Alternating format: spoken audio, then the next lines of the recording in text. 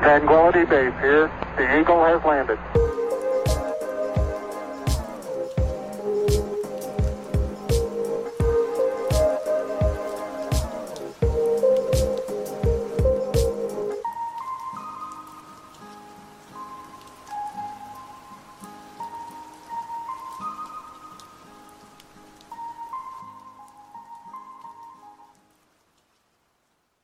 Hi, I'm Angela. I talk a lot and I like anime. So, anyway, let's talk about it.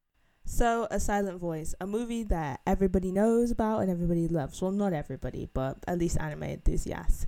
It's on Netflix now, so it's more accessible to everyone, including the people who don't watch anime.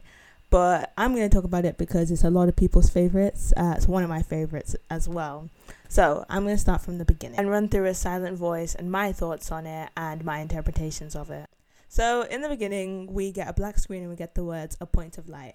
This then becomes important towards the end because again, we get a point of light. But our main character, Shoya Ishida's point of light gets bigger as he goes through the movie and overcomes his struggles. The first thing that we're introduced to the first person actually is Shoya Ishida, our main character, who, how do I say this? Let's say trigger warning for suicide, wants to commit suicide, but then he doesn't go through with it because, or at least from my perspective, he doesn't go through with it because he wants to take responsibility for what he did to, I don't know what to call her. Let's say our other main character or our, I don't know, love interest. What should I call her? Shoko Nishimiya. But anyway, so he's saved money up to give to his mum, which is something that we see when in his childhood, because he bullies Nishimiya throughout his not throughout his childhood, in 7th grade elementary. So they were like 11 years old, and he like repeatedly broke her hearing aids. So he kind of realized in middle school, or at least from my perspective, that more or less his actions have consequences on other people besides from himself and the person directly involved, so Nishimiya. So he didn't really realize how that affected his mother until he saw his mother give money to Nishimiya's mother. Also, if we're talking about A Silent Voice, which we are, the cinematography and the score, e.g. the music in the background, which is done by Kunsuke Ushio, is amazing. Like every single point in A Silent Voice is like beautifully accompanied with music, and the framing of this movie and it's just amazing. And the director is Naoko Yamada, and I think they did an excellent job on it as well. But one thing I noticed when I was rewatching it, because I don't know if I said this already, this is the third time I've rewatched A Silent Voice, which I didn't notice the first or the second time, is the abundance of water imagery. Like when we hear when we see the screen a point of light at the beginning of the movie, we hear water droplets, and those water droplets become important like later on and throughout the movie because there's major water imagery. I also did a bit of research on this because we get multiple shots of koi fish or koi, and koi symbolize perseverance. They also symbolize other things, but I think perseverance is important in this movie because Shoya persevered through his emotions and wanting to run away after committing an atrocious act of bullying towards Shoko. So I didn't really notice that, and I didn't bother to think about that when I was watching it the first or the second time. But back to the water imagery, as we know, the water imagery comes from at the start of the show. So we see a lot of koi fish, and we hear a lot of water droplets. And when he jumps into the river after Shoko, because they drop the notebook, like water is a perpetual theme, I would say, in A Silent Voice. And obviously water can be seen as like cleansing or refreshing or anything like that. It's also very important in like the balcony scene because he falls into water.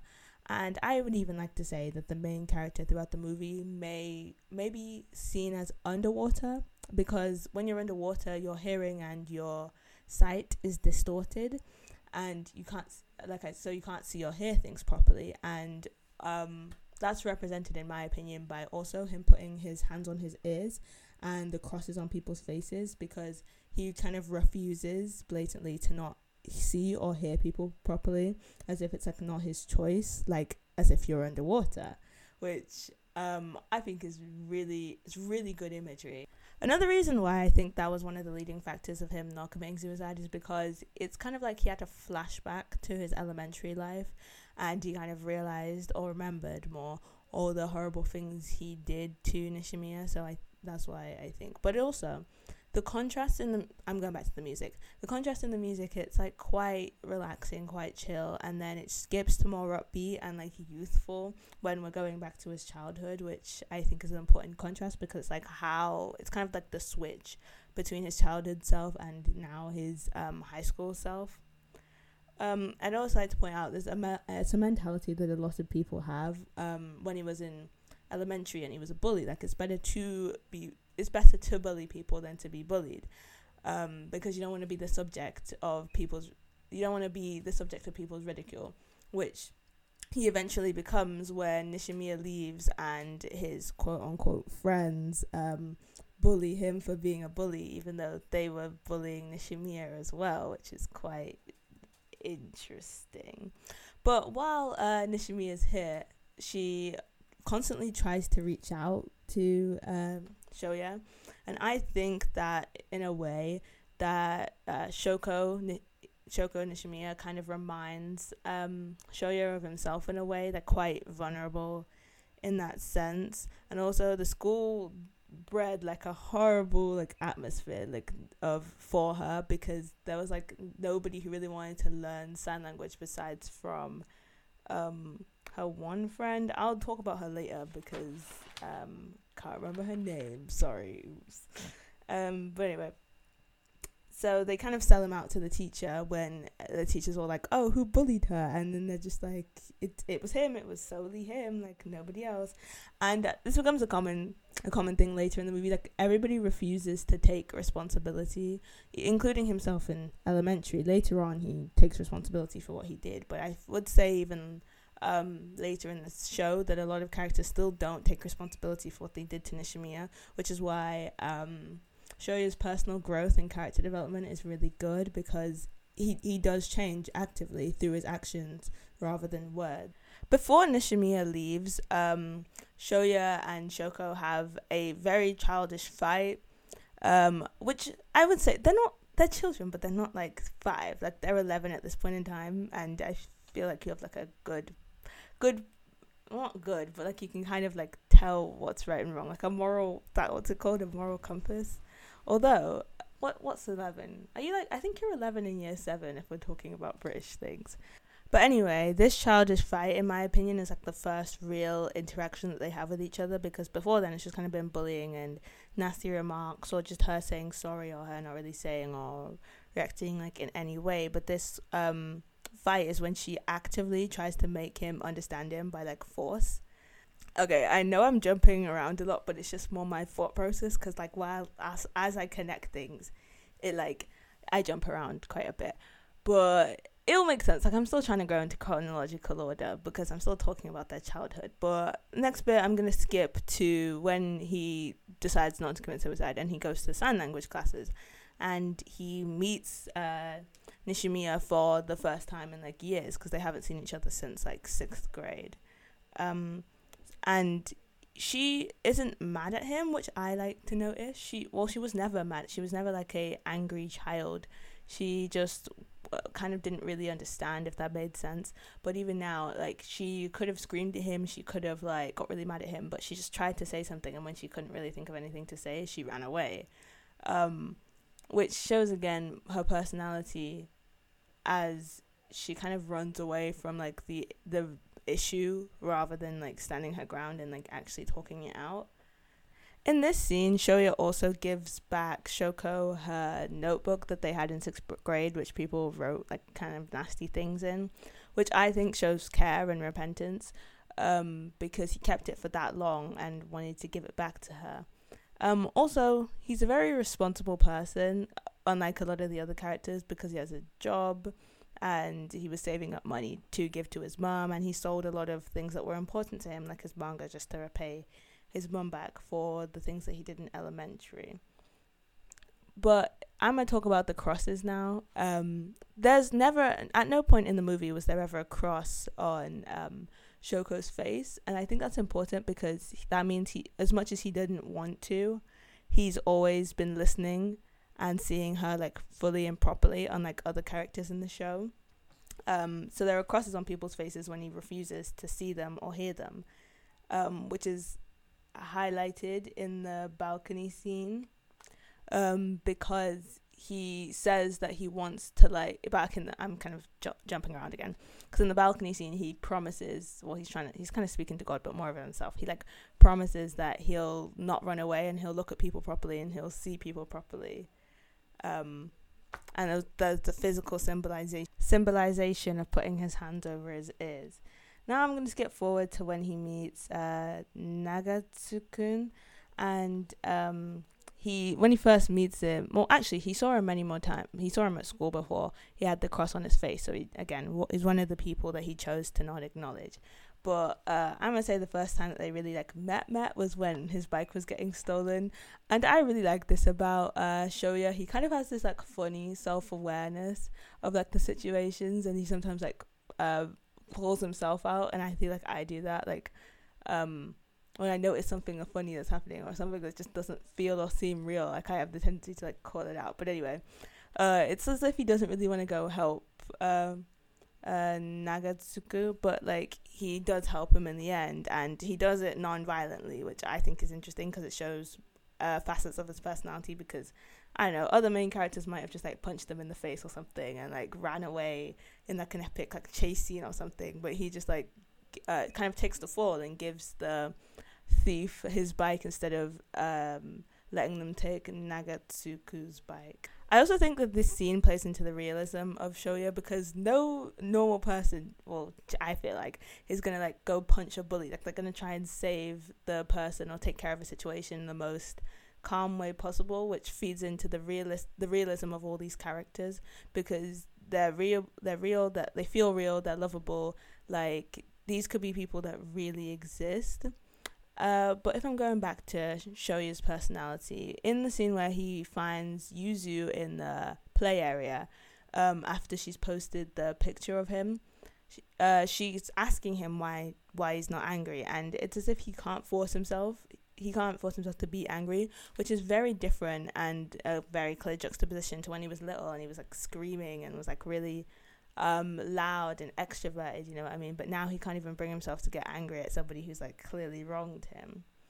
And we kind of learn his motivation in the movie when Yuzu stays over at his house and they're walking home in the rain, and she kind of asks him like why, like, and then he says, I just don't want to make Nishimiya cry anymore. And later on in the show, he says, I want Nishimiya to like herself.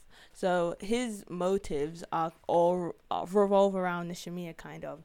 But through him wanting to help Nishimiya, he kind of helps himself, which is really interesting because it's like support and how people can help each other without even realizing it. Okay, I know I said I would do this chronologically for ease, but I'm probably going to not do that and just talk about characters when they come to mind, because Yuzu, that reminds me, I have a lot to say about her. So she didn't go to school, and the first time we're introduced to her, she pretends that she's Shoko's boyfriend so that she can get Shoya away from her, which shows her a kind of protective nature. Even though she acts like really cool and really tough, like she still deeply cares about her sister.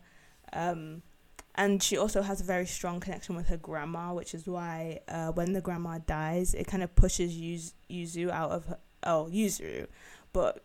of her like comfort zone, so that she can like kind of start going to school. And it's also when she shows her emotions, because she says to Shoya that she's scared, which is kind of one of the first times you see like just her raw emotions. And at the end of the movie, she eventually goes back to school, even though she's not really conventionally good at it.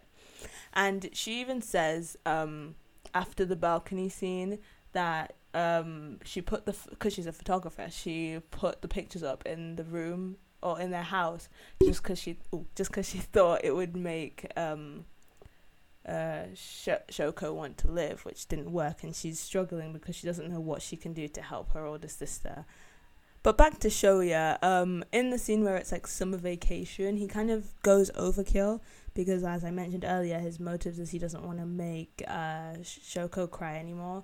So I feel like in summer he doesn't really know what to do to like help them, which kind of reminds me in a way of Yuzu, because like they don't really know what to do, so they're just trying anything they can. But in his case, it just kind of felt like overkill because you could tell he was just kind of needlessly trying to make the summer as happy as possible, which in a way is also quite sweet. But back to the balcony scene, because I feel like not everything revolves around the balcony scene, but like it's quite an important scene.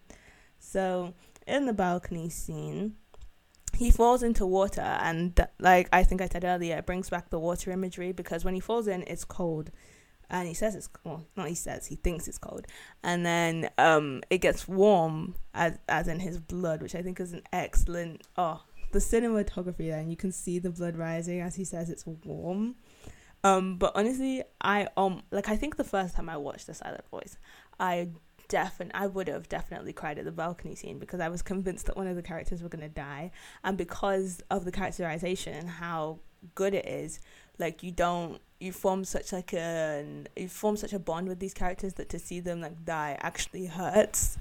And that's good writing, in my opinion, even if it's like a movie and it's quite short. If you can make your audience feel what the characters are feeling in such a short space of time, then you've written your character like really well. Oh my gosh, I almost forgot, this is quite jolty, but like the theme park scene, because it's like the first time that he's been like happy in like ages, and he even says feels like, why is he allowed to be this happy? And I've got to mention, throughout the show, some of the crosses fall off people's face. Like for Kawai, the cross falls off but then it comes back on. Same for Ueno, the cross falls off but it comes back on. And every time the cross falls off, there's like a single monotone note that plays, kind of like a chime, and it feels really like it kind of slows down the pace of the entire movie, because like it just to focus really does focus you on the fact that he's starting to see/hear that person properly. But then it like quickly goes back on, like for when he sees Shimada working at the theme park, he just kind of clams up all over again, because he's instantly reminded of Elementary, which is where he committed such bad things, so he really doesn't feel like he deserves to be as happy as he is anymore. And that's also when we like get the bit where Ueno, I can kind of see her point of view in like some ways, because I don't know, actually. I might revise that actually, because she's just kind of refusing to understand Nishimiya, or at least try to, which is why at the end it's a bit nicer, because when she actually bothers to learn the sign language for Baka / so idiot, it kind of shows that she does actually care, or she is starting to care. She just really couldn't be bothered to take into consideration anything to do with Nishimiya, which is quite selfish, but maybe she thought that Nishimiya was taking away Ishida from her. I think I'm going to talk about the ending now, because it's a really good ending, and the first time I watched it I kind of forgot about it.